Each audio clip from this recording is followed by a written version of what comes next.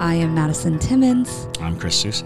And we're paranormal specialists who live in the most haunted city on earth, Savannah, Georgia. Every day is Halloween in our line of work, so join us as we spin true tales of haunts, murders, and disturbing Savannah history.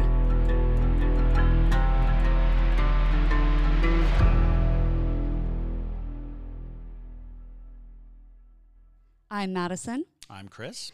And welcome to the most haunted city on earth. Hello. Woo! We got some ghosts. Woo! We found ghosts. Like we found gold or whatever. Yeah! There's ghosts in them hills. I found a ghost in them hollers. Let's go to the ghosts. Dig them up. This is not why they're listening, or maybe it's exactly why they're listening. I don't know. There be ghosts in them hills. Come on. You're not going to actually keep that, are you? Oh, we're keeping it. Okay. Oh no, it's done. You guys exposed themselves. Well, the way that I started it, JT was like, "Be more excited," and I'm like, I wasn't excited. They're excited. It was a little lackluster, but anyway, it was not prospector excited. It was not prospector old-timey minor 49er excited. Let me tell you something about them ghosts. All right. Let's talk about Washington, Georgia, everybody. Washington, Georgia. Yes. Yes, we went there, and yes. Washington, Georgia, founded in 1780, the first city in the United States named after George Washington.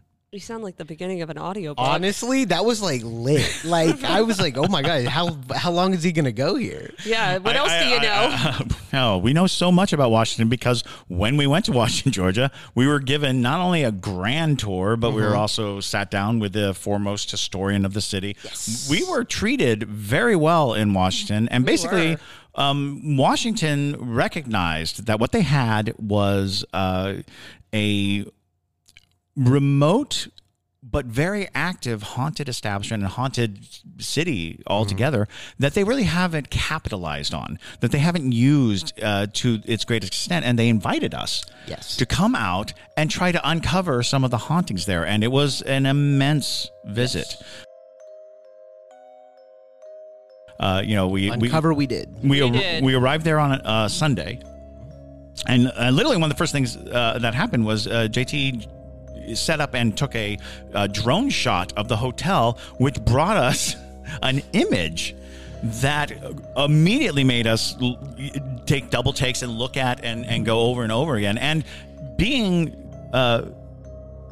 ghost experiencers, we're trying to get away from ghost hunt and call it ghost hunter. We're storytellers. We're storytellers, and we also, sometimes look for ghosts. Right, ghost investigators, paranormal investigators. Being that we've done this for a long time, we have looked at a lot of pictures, and so even looking at this picture, it's like instantly in your mind, you're like, yes, I understand that there's reflections, there's lights, there's there's trees somewhere nearby, there's all the glass itself might be a little wavy. There's all kinds of reasons, but just about everybody who looks at this picture sees at least 4 faces. and things. And one thing that jumped out the moment I saw it, it kind of looked like almost a caricaturish skull, a pumpkin skull. Yes. It was very prominent. And then once you get past that, there's a very clear little girl's face, and then there's something that kind of looks like a wiener dog. And so you have a little demon in the bottom and then left. This little demon or haggish, twisted face. And that was first thing. That was the first thing. We weren't even unpacked. I don't think I even arrived. You weren't even there yet. I hadn't even gotten there. I was coming in from Atlanta. And so, the drone footage told us right away, oh, you're in for it. Yeah. The drone that we have shoots 48 megapixels. So very, very, very sharp images. You can zoom in and still get some pretty sharp stuff. And when I first looked at this, I was like, I wanted to put it on social media, mainly Facebook, because we're getting a lot of engagement at the time on Facebook, but we only put it on IG because people are nicer there. The reason... yeah, Facebook be nicer, seriously. No, Facebook is really mean. But basically... it didn't look real to me. Right. It looked like manipulated images. And I didn't want people thinking that I'm over here doing that because I don't. We do have that, all ever. had the experience of having a photo that when we present it, people are the very first thing they say is, "Oh, well, that's photoshopped. Oh, you photoshopped that in." Not. It's like, no, it's not photoshopped, and that's one of the great frustrations of having a piece of evidence is there is that that great quote, which is, for those who believe, no evidence is necessary. For those who don't, no evidence would suffice. Ooh. And that's truth. That is so true. You can put a very compelling piece of evidence in front of somebody who has already made up their mind of what is and what isn't, and they immediately know how to debunk it in their mind. And so it makes you hesitant. You have this thing and you're like, oh, they're just going to tear this apart. Yeah. I was like, I'm not putting this on Facebook. Well, we're going to make a TikTok out of it, but I'm also, going to include probably a shot of the raw file just in the TikTok, a raw file with the zoom in, so people see that it hasn't been exported yet. Yeah. Because it looks a little fake, but it also looks like something. Well, Yeah. and we It were really does. even investigating at that point. We No, were literally just getting B-roll. Well, yeah, we had been there for maybe 10 minutes, y'all. Like literally nothing. Like I was just in there taking, Yes. our stuff out, and JT's like, "Oh, I'll just go get the drone footage while we're setting up." I have to get the drone. If it's a beautiful day, I have to get the drone footage because I'm so terrified that it's going to be rainy. Right. The clouds will come in or something. The clouds will come in, and then I won't be able to get that drone shot, and I'll regret my life. So yeah, that's like. But it was just so bizarre. And my mom too, I sent her the photo and she immediately goes, "There's a little girl in that," without even because at first I was like, "Oh, look how pretty the hotel is," and she was like, "What is that in the window?" And I'm like, "See, it's like it's not just us being like crazy and being like, oh, there's a ghost in there." Right, and the way it looks though, it does not look like you're looking at something like behind the window looking through. It is definitely like an image being projected to you. Like, Yes. do you see this? It's not. So it's fascinating, Very. and that's right off the bat. That's right arrival. That's literally before I get there. That footage was taken, and I come rolling up, and they're like, "Oh, wait until you see your room. Wait until you see my room. You're staying in the most haunted room in the hotel. Great, by myself." Yes, Thanks. let me tell you what they did. The town of Washington, Georgia, invited us, and it was just they have been nothing but just amazing. And Absolutely wonderful. Yeah. They literally everyone welcomed us the moment we got there, like everybody in the town, and it was awesome. And then they were like, "You have the whole hotel to yourself for 2 nights." Yeah. And we were like, what? I mean, this is a massive hotel, and we get the most haunted rooms to stay in, room 100, and we have access to room 201, and then 307, which is Chris's. That's the most haunted room, the most The celebrated room. So, like, Yeah. if you're looking at ghost tourism, try to get room 307. Yes. It is like the moment we walk So in, creepy. you just feel like, oh yeah, this Great. this room is wrong. Yes. There's something going on here. To start off, the moment you open the door, you're looking at a very antique mirror vanity. I'm not even sure it's necessarily a vanity because of the shape of it. It might be like just a big hall mirror or something. Right. It is, clouded and speckled, and you immediately I see faces in it, and it just feels bad. But it's also facing another creepy little mirror. It's directly opposite a creepy mirror. I'm like, great, a creepy mirror vortex. How lovely. But wait, there's more. There's a mirror facing my bed that kind of creates an intersection of the mirror. a triangle. It is. A triangle of mirrors. Nobody needs that. Yeah. Nobody wants that. I posted that photo on Patreon, and the Parajunkies went off. Yeah. They're like, "What?" "No." Chris has to sleep next to it. They were worried for his personal safety and everything. And most people know that I have mirror anxiety. I have a definitive fear of mirrors. So it was lovely. Thank you so much. That was great. Well, and it's funny too because we sat down with the director of operations, Brittany, and I was like, "Girl, what is going on with the interior design? She's like, oh yeah, that's the only one we didn't touch. Yeah, like we didn't change it. We didn't change it. I'm like, well, maybe you should, because it is just wrong. Just scooch one of the mirrors just a little away, or take it to a different room. Take it to a different room. Like, nobody needs that. And the smaller the mirrors, I kept having to adjust because it's old and it moves like this. But when it moves, it goes. You're like, why? Why make that noise? Out of all the noises, you're like, stop it! No, I don't like it. It was very upsetting, and then your light bulbs. We're just setting up. We're just kind of like unpacking, and I had invested in the Ghost Tube lens, which is basically just one of those phone caddies for your VR, and they created a new app, Ghost Tube Seer, which basically it just creates AI utilizing the same kind of principle of plucking words out of a word bank because of electromagnetic sensors. But what was interesting was I put it in just to figure it out, because it's not the quickest thing to figure out, but I figured it out. The first thing I do, I put it on, and an image comes up. I'm standing in the room, and the image is of two women fighting. And there's another figure in the room, but predominantly it's like professional wrestling, like head grab is what it looks like. The story of the room that I'm in is that a woman threw another woman out the window after catching her with her husband. And I was like, oh, how very prescient to have this image show up right here while I'm standing. Again, I hadn't unpacked. I was just like putting the stuff out, and I was like, I should learn how to use this thing. And that was it. That was the first image that came through. Maybe we'll insert it here. Yeah. So yeah, right off the bat, we were getting really interesting and strange and peculiar things.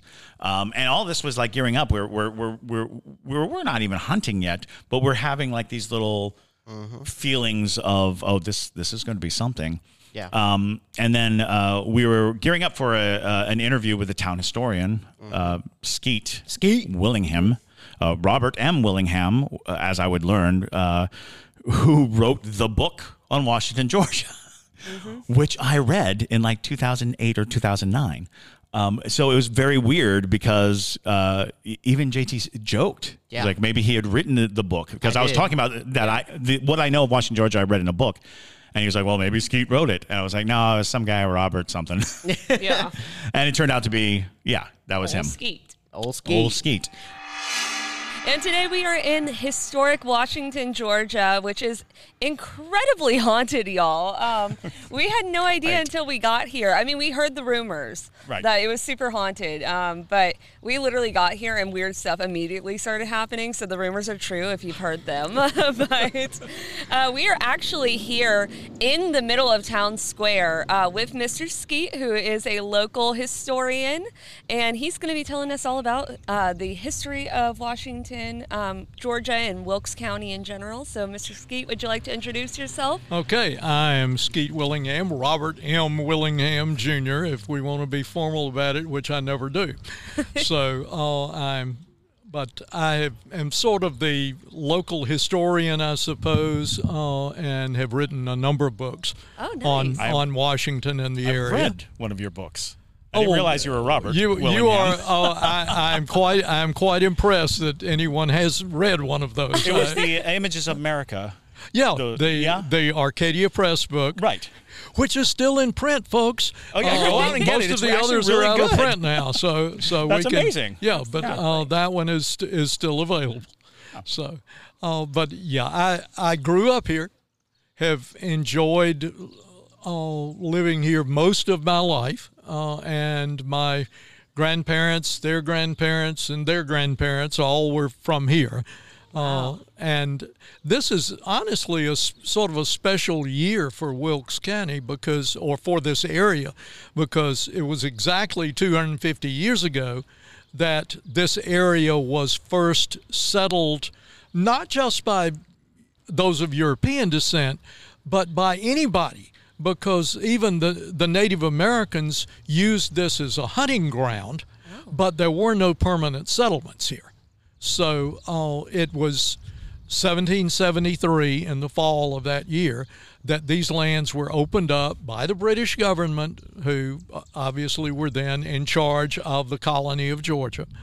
And it was done basically to pay off the debts that the Native Americans had accrued to English traders who were delivering all sorts of things, beads and books and candles and anything else to these Native Americans who were the Creek and Cherokee were in here. Absolutely.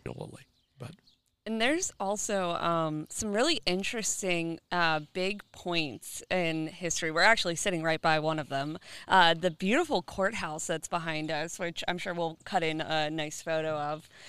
But this actually was the place where the first woman was convicted to death, right? Polly Barclay. Polly Barclay. Polly Barclay was Yes. hanged. My most recent book was on Polly's hanging, as a matter of fact. Well, there you go. Perfect. So, yeah. Okay, everybody. And like too many of them, it's out of print too, but we can put it back in print. We'll get interest. If there's Hear that, a everybody? huge Ask about it. onslaught of folks who are interested. But yes, Polly Barclay arranged for the murder of her husband in 1806. And she was actually held in a makeshift jail that was the building that's on the corner right over there. Oh. And she was in the basement.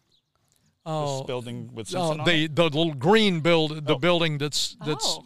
green there. I see. And the basement is the original basement there. The Oh. upper floors were built about 1840.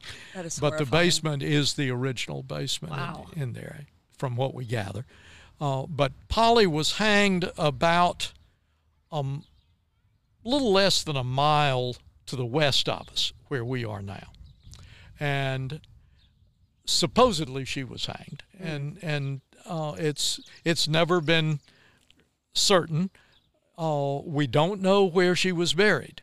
If tradition holds, she was probably buried not necessarily under the Fitzpatrick Hotel, but certainly in the backyard of the Fitzpatrick, because that was the city graveyard. Perfect. We're actually staying in a room with a great view of that. So Well, good. to know. Okay, that's excellent. Then you can, if there's a little shape shifting at night, you can you can figure maybe what's going on over there a little bit. But that was the graveyard in the mid 1850s. The graveyard was moved to Rest Haven Cemetery, which is on the west side of town, and is still the city cemetery. But now whether if it was normal, a lot of those graves were left intact. Mm-hmm. You know, they might have, if there were stones, and they did move some of the stones, and we know where those are located at Rest Haven. But there was a paupers section. There was a section for enslaved that was also in that back side of the hotel as you head over to Washington Tavern, now the restaurant that's over there now. And the old jail, which has been restored, is in the process of being lovingly tended to, and will be condos, I think. Oh, And there you go. and it's an 1880s, 90s building, but it's, again, on the location of probably the second jail, and probably would have been the jail that was existing here when Polly was hanged. Right. But that was an all-male institution, and they didn't really have a place to put Polly because that hadn't happened much before. So Polly basically arranged for the death of her husband. Yes. What happened to the person who perpetrated the actual crime? Was he also captured? He was captured in a fashion. They allowed him to escape, But he received in that day in 1806 he received a fate probably worse than hanging. He was banished to Kentucky. Oh no. I'm so sorry to our Kentucky listeners. I'm sorry about that as well. But well, no, it's very interesting because that's the intrigue of it too is the severity of the punishment for conspiring versus the actual action of doing the deed. So, we had a lot of conflict of spirits in that room in particular. Mm-hmm. We did an Estes method, which we find to be one of the more effective ways to truly get good evidence, if you will. Yeah, it's kind of our brand. Yeah. Well, so here's the thing is like, if you just sit there with the spirit box, it's so easy to just look for what you want to hear. Mm-hmm. Try to find answers in the sounds. Exactly. Right. And so with the Estes method, it really eliminates those variables and it makes it easier to get more concise evidence and get your questions answered if they're willing to talk. Mm-hmm. And so willing was not the problem this time. Yes. Too many were willing to talk, which was a lot. I mean, we were getting direct answers like immediately in room 307. That was honestly in most of the rooms we were getting immediate. No, but I'm just talking about this first one. Yeah. It just like we were starting out and it was like jarring. We were like, whoa. Yeah. Whoa. We could hardly keep up with it. Yeah. Tons of activity day one. Well, so the problem was with Chris's room, and I think a lot of it has to do with the 3 mirrors. Truly, I think absolutely. It is. Yeah, no question. Lots of activity and lots of things to come through, but there was just too many spirits kicking each other off the feed, and so it was hard for me at times to distinguish who was talking. Because they would talk over each other, which you don't often hear a lot through spirit boxes. Usually, sometimes they'll be kind of low, like with what they're saying. And so you're just like, wait, hold on. You got to repeat that again because I didn't understand what you said. But this time it was like multiple words would be mashed together. And I'd be like, okay, everybody's got to talk one at a time because I can't decipher what you're saying. When you need mealtime inspiration, it's worth shopping Kroger, where you'll find over 30,000 mouth-watering choices that excite your inner foodie. And no matter what tasty choice you make, you'll enjoy our everyday low prices, plus extra ways to save, like digital coupons worth over $600 each week. You can also save up to $1 off per gallon at the pump with fuel points. More savings and more inspiring flavors make shopping Kroger worth it every time. Kroger, fresh for everyone. Fuel restrictions apply. Can anybody hear us? Is anybody here? Is there anybody in this room that would want to talk to us? Friends. All right. How many of you are there in the room with us? 6. Okay. Can any of the 6 spirits tell me their names? We'd love to meet you. We'd absolutely love to know who you are. Elizabeth. And just for our listeners who don't know what the Estes method is, maybe they're not parajunkies or maybe they're just brand new listeners, I'll just real quick just give like a quick explanation of what the Estes method is and what it entails. So the Estes method is basically isolating the person who is listening to the spirit box so that they cannot hear or see any kind of stimuli that might influence what they're hearing on the spirit box. It was developed in Estes Park primarily for use at the Stanley Hotel, but it actually is a wonderful way to eliminate the part of the mind that searches for an answer to a question. Because if you hear the question or if you know what the question is, you automatically start combing for the sounds that might sound like the answer. But instead, now we're asking questions, and these answers are popping up organically in the purview of the person listening. Now, it is not easy to decipher a lot of it because if you're ever listened to the Spirit Box very carefully, there's a lot of mumble jumble. There's a lot of spikes, and there's a lot of weird things that come through. And that's when having someone who is more on the medium side, a little more on the psychic side, your most sensitive person on your team should be the one to actually sit with the equipment, because they are going to have that extra edge of figuring out what is, just random radio fodder and what is a spirit trying to come through. Not only do they need to, in my opinion, not only do they need to be sensitive, but they also need to be trustworthy. And that's where Madison comes in, because she could be saying whatever she wants, really. That's fair. Yeah. But we all know Madison is just not like that. And we're all very authentic. We keep the show authentic. But that is also something that, you need. And so when those... I trust my wife is not doing that at all. And so when I'm asking, what's your name? And she immediately says Elizabeth, that junk is crazy. And that's another thing, is the closer the connection to the question asker and the person answering is probably the best thing. So if you have a married couple, if you have siblings, or if you have people who are really closely connected, that might deliver more direct answers and responses. So I think JT and Madison make this great team, because they are linked together, and then when they are separated by sensory deprivation, there's still the connection. Yes. So it definitely helps when you start to realize that there are components that are not technical.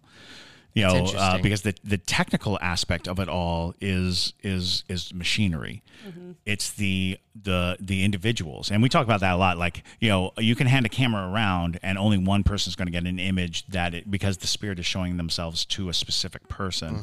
Mm-hmm. It is not the equipment itself, but the people who are able to interpret it. And when you expand on that, it becomes people who are connected to the people who are doing it. So if you're going to attempt, like the Estes method or any kind of ghost hunting, kind of learn roles within within the team, so that you're like, well, you seem to be the most sensitive, and you are the closest connected to the most sensitive, and that way you are not wasting time trying to rotate all of these things, because that is a temptation to be like, oh, well, now you do it. Oh, well, now you do it. And well, now you do it. Not everybody has the same strengths. So, play to your strengths, know who the strongest person is in their roles, and then utilize that. Right. And I think part of the reason why it helps that I am literally a walking antenna, it feels like, is True. Because an ability that I have that we don't often talk about on the show is that I'm also clairaudient, which means that I hear spirits.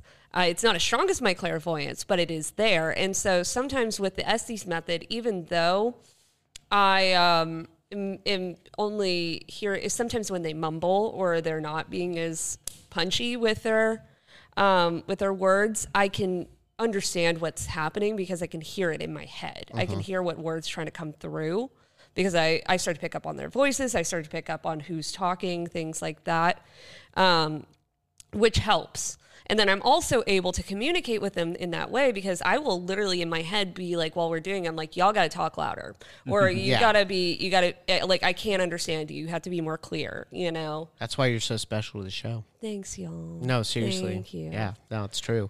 You're so good at that. And I think there's also a level of, and correct me if I'm wrong, but the spirits, they sense that we're starting to realize this place is haunted and they are there, and therefore there is that level of, okay, let's communicate more. So I personally don't go into a place immediately assuming it's not haunted.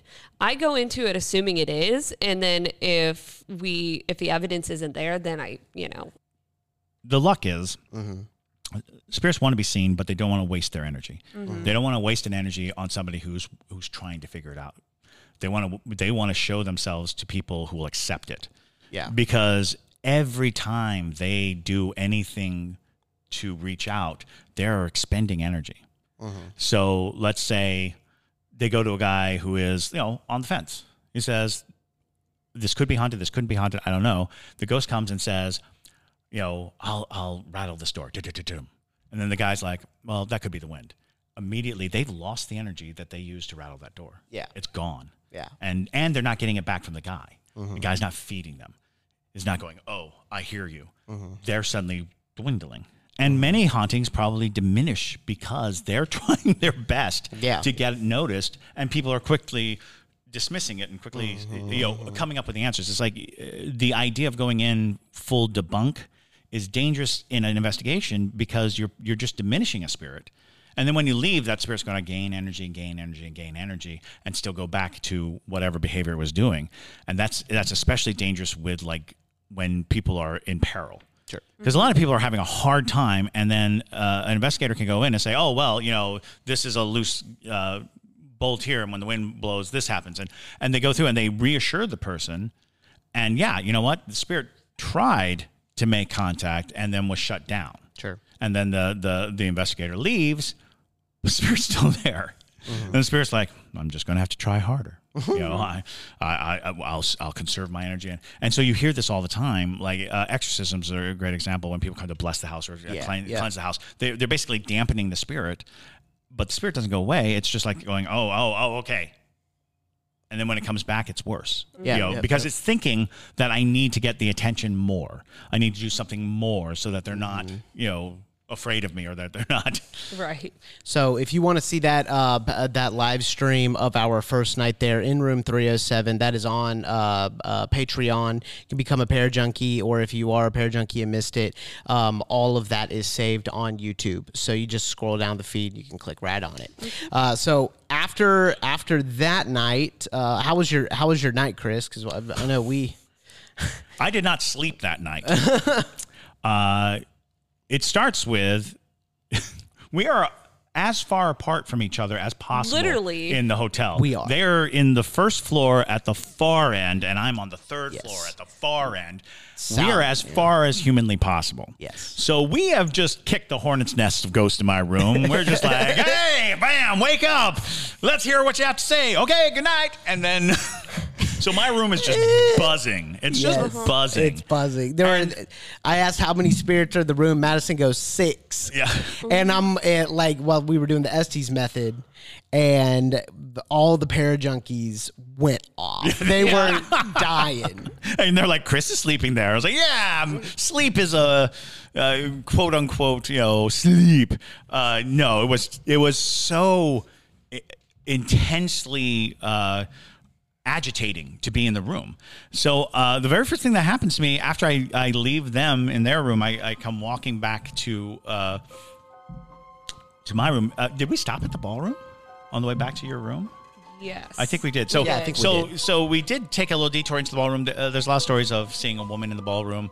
We go into the ballroom. The ballroom was a very oppressive feeling. Like the threshold of the door, it felt like the difference between going into a room, going from an air conditioning to non-air conditioning. It was that definite. You felt like this wall of, something happened. Something's very, like the air is still there. It was also like walking into a pressure chamber. Yes. It was barometric pressure just changed drastically. And they had 2 mirrors facing each other. Yes, and they did. It was very bizarre, but one of the mirrors had this little blemish on it, and we'll explain what the blemish is later. Had a little blemish on it, which kind of alleviated the energy, because it was like, well, there's something wrong with that mirror, And I couldn't see I didn't know anything, but I was on the other side of the room going, there's something wrong with that mirror. Yeah, I just know it from sensation. And I'm not sensitive. I should put that on the table. I am hypervigilant. Yes. Which means I am paranoid. I'm really scared of things. So I sense when things are out of whack, not in a supernatural way, but in okay. Should I get my sword? Do I need my sword? I should get my sword. Which he had in his car. Which I had several in my car. I dropped them off in their room on 100 first floor. And then I trek through the big empty. No, not even staff. No staff. Staff was there. Just me, and I think I grabbed an apple and pineapple juice from the little continental breakfast place. And I'm walking, and if you've ever been in a very large empty building, there's this sensation, this feeling that you're just like being followed. When I was up on the second floor, I really felt like I was being like pestered, you know, like there's a sensation that there was forces behind me, and the classic is don't turn around to look at them, because I think that's what they want. You know, they're like coming up behind me so that they'll turn around, and mostly I think they want me to turn around just so they can laugh at me. They'll be like, I gotcha. But I was like, no, don't. So I get up to my room, I open the door, and as I'm opening the door, as the door passes the plane where the mirror is, I swear I see a woman standing in front of that mirror, that creepy mirror. And it takes me, it jolts me just enough, but there's nothing there. And I'm like, okay, Chris, play it cool. You're all right. Just walk in with your apple. It's no big deal. So I get ready for bed. I lie down in bed, and I have a little lamp on by the bed. I turn the lamp off. I lie down, and I swear I feel like there's just a crowd of people standing around the bed, just like all around the bed. And I can't see very well because I need glasses to see. So I'm like shadowy, weird, warped, strange, mirror, no, God, turn the light back on. So now I'm lying with my little lamp on, and I'm thinking, yeah, okay, this isn't too bad. I'll just, night light, try to sleep. No, I need to get up. I need to turn on every light in the room. Overhead lights, big lights, track lighting. Went into the bathroom, turned the bathroom light on. I'm like, all right, this is more like it.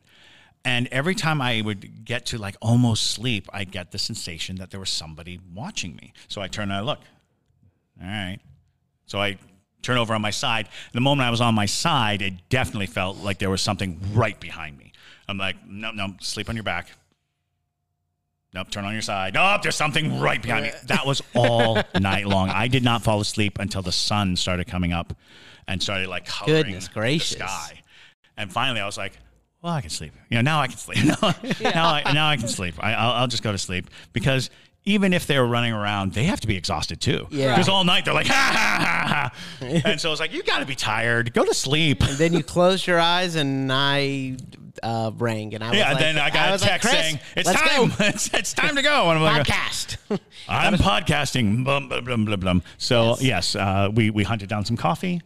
And we did. Now, real fast, we heard something that night. Just backtracking just a little bit. So JT, myself, and Debria, we were all sharing a room in room 100. And after Chris had left, it had probably been like 20 minutes or so after he had gone. And we were all kind of winding down, like we were all just laying in our beds, and we suddenly heard the loudest it shook the chandelier. Yeah, literally. And we were like, oh my God, what was that? And JT was going up to go to the bathroom, and he goes, text Chris right now, and if he doesn't respond in 3 seconds, I'm going out there. Because we were worried that Chris had gone wandering around the hotel. As he does, to go look for more ghosts. And so we were worried that he had fallen down the steps, because the steps were not particularly easy steps. They're old. We would learn that they were fatal steps. Yeah, they were fatal steps. And so we were really concerned that he had fallen down them. And obviously there's no staff in the hotel, so it wasn't like somebody out there, Also, remember that there was this loud sound in the middle of the night, because we will come back to that. Yes. And so we text Chris, and he's like, nope, I'm in my room. And so we're just like, well, that's weird. Super weird. And so we're all just like, okay, that was just, I guess, a really weird noise at the hotel. So we all slept like rocks, except for Chris. Yeah. Except for Chris. There was no rocks in my room. And JT was joking because we were all so tired at that point that we were like, okay, and he was joking that like the ghosts were hovering above our beds being like, woogity boogity. And we're just... we're just like, they're like trying to scare us. And they're like, hey, let's go up to that other guy's room. Yeah, let's go up to the other guy's room. He's wide awake.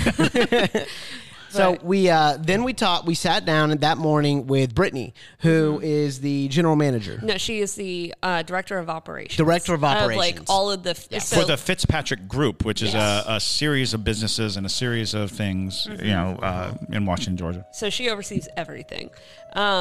And so we started talking to her about like all the hauntings and stuff, and she confirmed some different things, including the fact when we had brought up that there were rumors that children had died in the hotel, she was telling us about the little girls.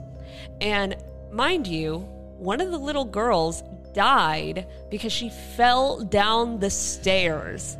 Not just any stairs, the stairs directly in front of my room. Yes. Yep. And so when she told us that, we all three were just like, and so that confirmed for us that more than likely was like some type of residual energy that we were hearing, because it sounded like somebody had just fallen down the steps above us, on the floor above us, which would make sense in the way of those steps only led to the second floor, and then you had to go down a different set of steps. So it would have made sense why it sounded like it was coming up from the upper floor. So that was creepy. And then also we figured out what was wrong with the mirror. Because we had known at that point that the hotel had been derelict for about 50 years. This is the mirror in the ballroom. Yep. Yes, we were filming in the ballroom, and because we were talking about how there was all these mirrors and stuff in the hotel, and we're like, especially these two mirrors facing each other, and she goes, well, you see, if you look at that mirror, there's a hole in it. Yeah, y'all want to see the bullet hole? Let's go see the bullet hole. Let's take a look at it. It's we determined that it's a .22 caliber. Apparently, they used to hire kids to come in here with guns to kill any rodents and pigeons that have roosted in here when this building was derelict. And so there's a .22 bullet hole right there. Yeah, it's wild. And that was because at one point when the hotel was derelict, a tree had grown up through the hotel into the ballroom, and pigeons started roosting in the ballroom. So they would let children into the hotel, and they could pay 10 cents a bird, and they would let children shoot the pigeons. And so that was a bullet hole in the... It's a bullet hole that might have gone through a pigeon. For all we know. Right. And so we're like, oh, okay, that makes sense as to why there is a hole in the mirror. Because JT was like, it kind of looks like a BB like gun hole or something. And so it was a .22. Yeah. And so we were like, okay, that makes sense why it's kind of alleviated the vortex nature, because it has been shot with a gun. So don't break your mirrors, but I guess if you have a vortex, shoot it with a .22. I guess that's a method now. But it'll at least disrupt transmission. Right. Apparently it works. But yes, so that was new confirmation as well. And so we just had so many people coming in and out through the ballroom and stuff like that. We were interviewing, and you'll see all of these, of course. Yes, and it was a wonderful day of interviews, and we heard about so many things. There was apparently a very active ghost in and around the kitchen that throws bread and spins pot lids. She had that video. And they think it's a child, like a little boy, right? Yeah, a boy. They're saying like 12 years old, which we don't have any direct stories about. But again, we're sitting on a former cemetery lot. We're also just a very fancy hotel where any number of people could have dropped off their ghosts. Yeah. So there's a lot of reasons why you might see a ghost that you can't trace to an event in the hotel. And that becomes, the stories that kind of stand out is, she literally walked through, and this was kind of weird. She walked through the room to the kitchen, and she saw a boy standing in the corner. When we went into the room where she saw the boy, there was a chair facing the corner. It was Blair Witch feeling. It was like, why is there a chair just Blair Witch feeling? Because it's like you would think that it was a punishment chair, but the only child around is an 18-week-old baby. Yeah. So they're not putting the baby in the chair in the corner. So it was very odd because it's a very big room. Hi, I'm Mandy. I'm everybody's mama here. I run the hotel on Mondays, and the rest of the week I'm the day chef. That's perfect. Which gives you free access to a large haunted hotel. Yes, exactly. Yes. So I know you were saying to JT and Debria that you had an interesting experience with one of the children ghosts as well.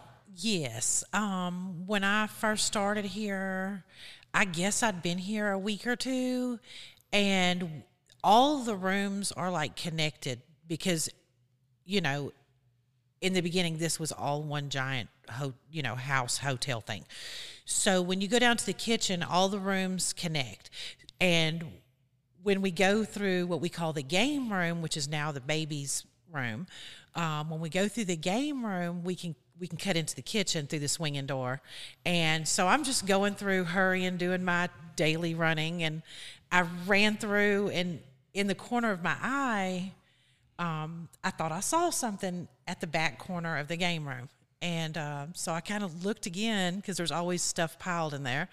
And I looked again, and it was a boy, and he was very clear. I was probably the only one in the hotel that day. He was very clear. He had brown hair. He was probably about 5 foot or so. I'd say, I would have guessed like a 12-year-old little boy was standing there. He had kind of brown hair. He had an orangish plaid shirt on. And it didn't hit me until I was halfway through the swinging door, like, I just really saw somebody. So I went back and I looked, and it was nobody. And so I was like, okay, well, that's weird. Maybe I'm crazy. And I went about my business. And then a